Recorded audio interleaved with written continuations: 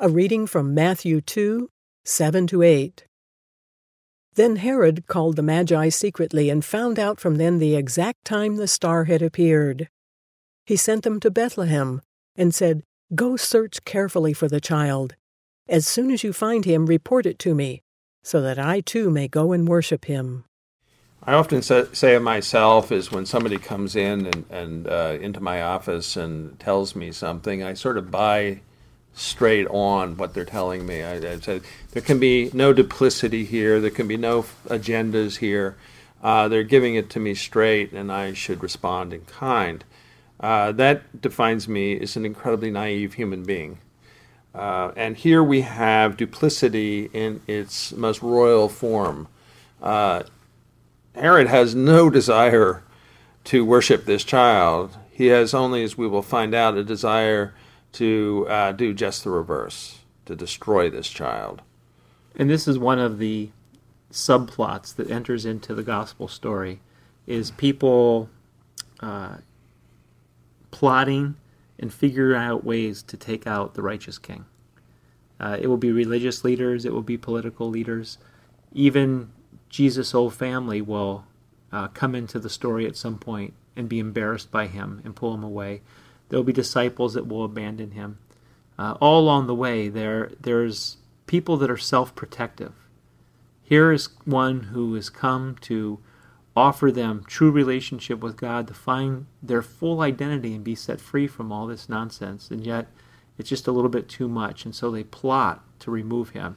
And here Herod plots to make sure that there won't be another king of the Jews.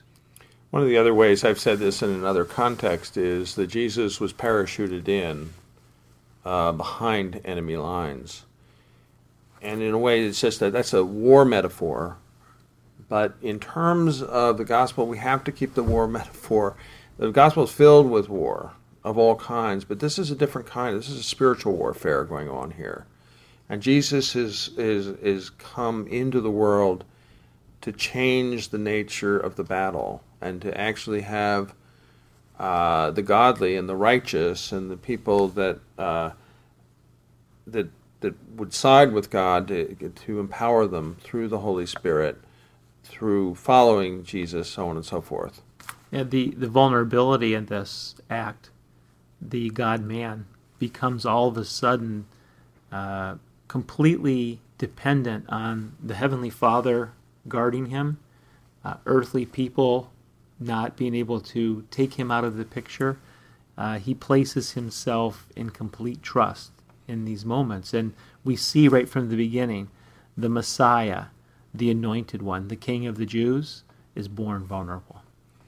Yeah, and just to go back to some of the things we've covered, we were talking about Joseph taking Mary to Bethlehem to protect her. This is just part of reading the gospel in the full. There is more to this story than meets the eye, and underneath this story there is enormous conflict.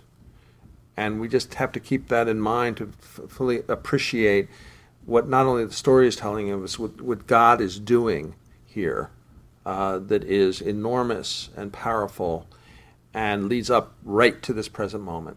And gives meaning to the conflict in our own lives.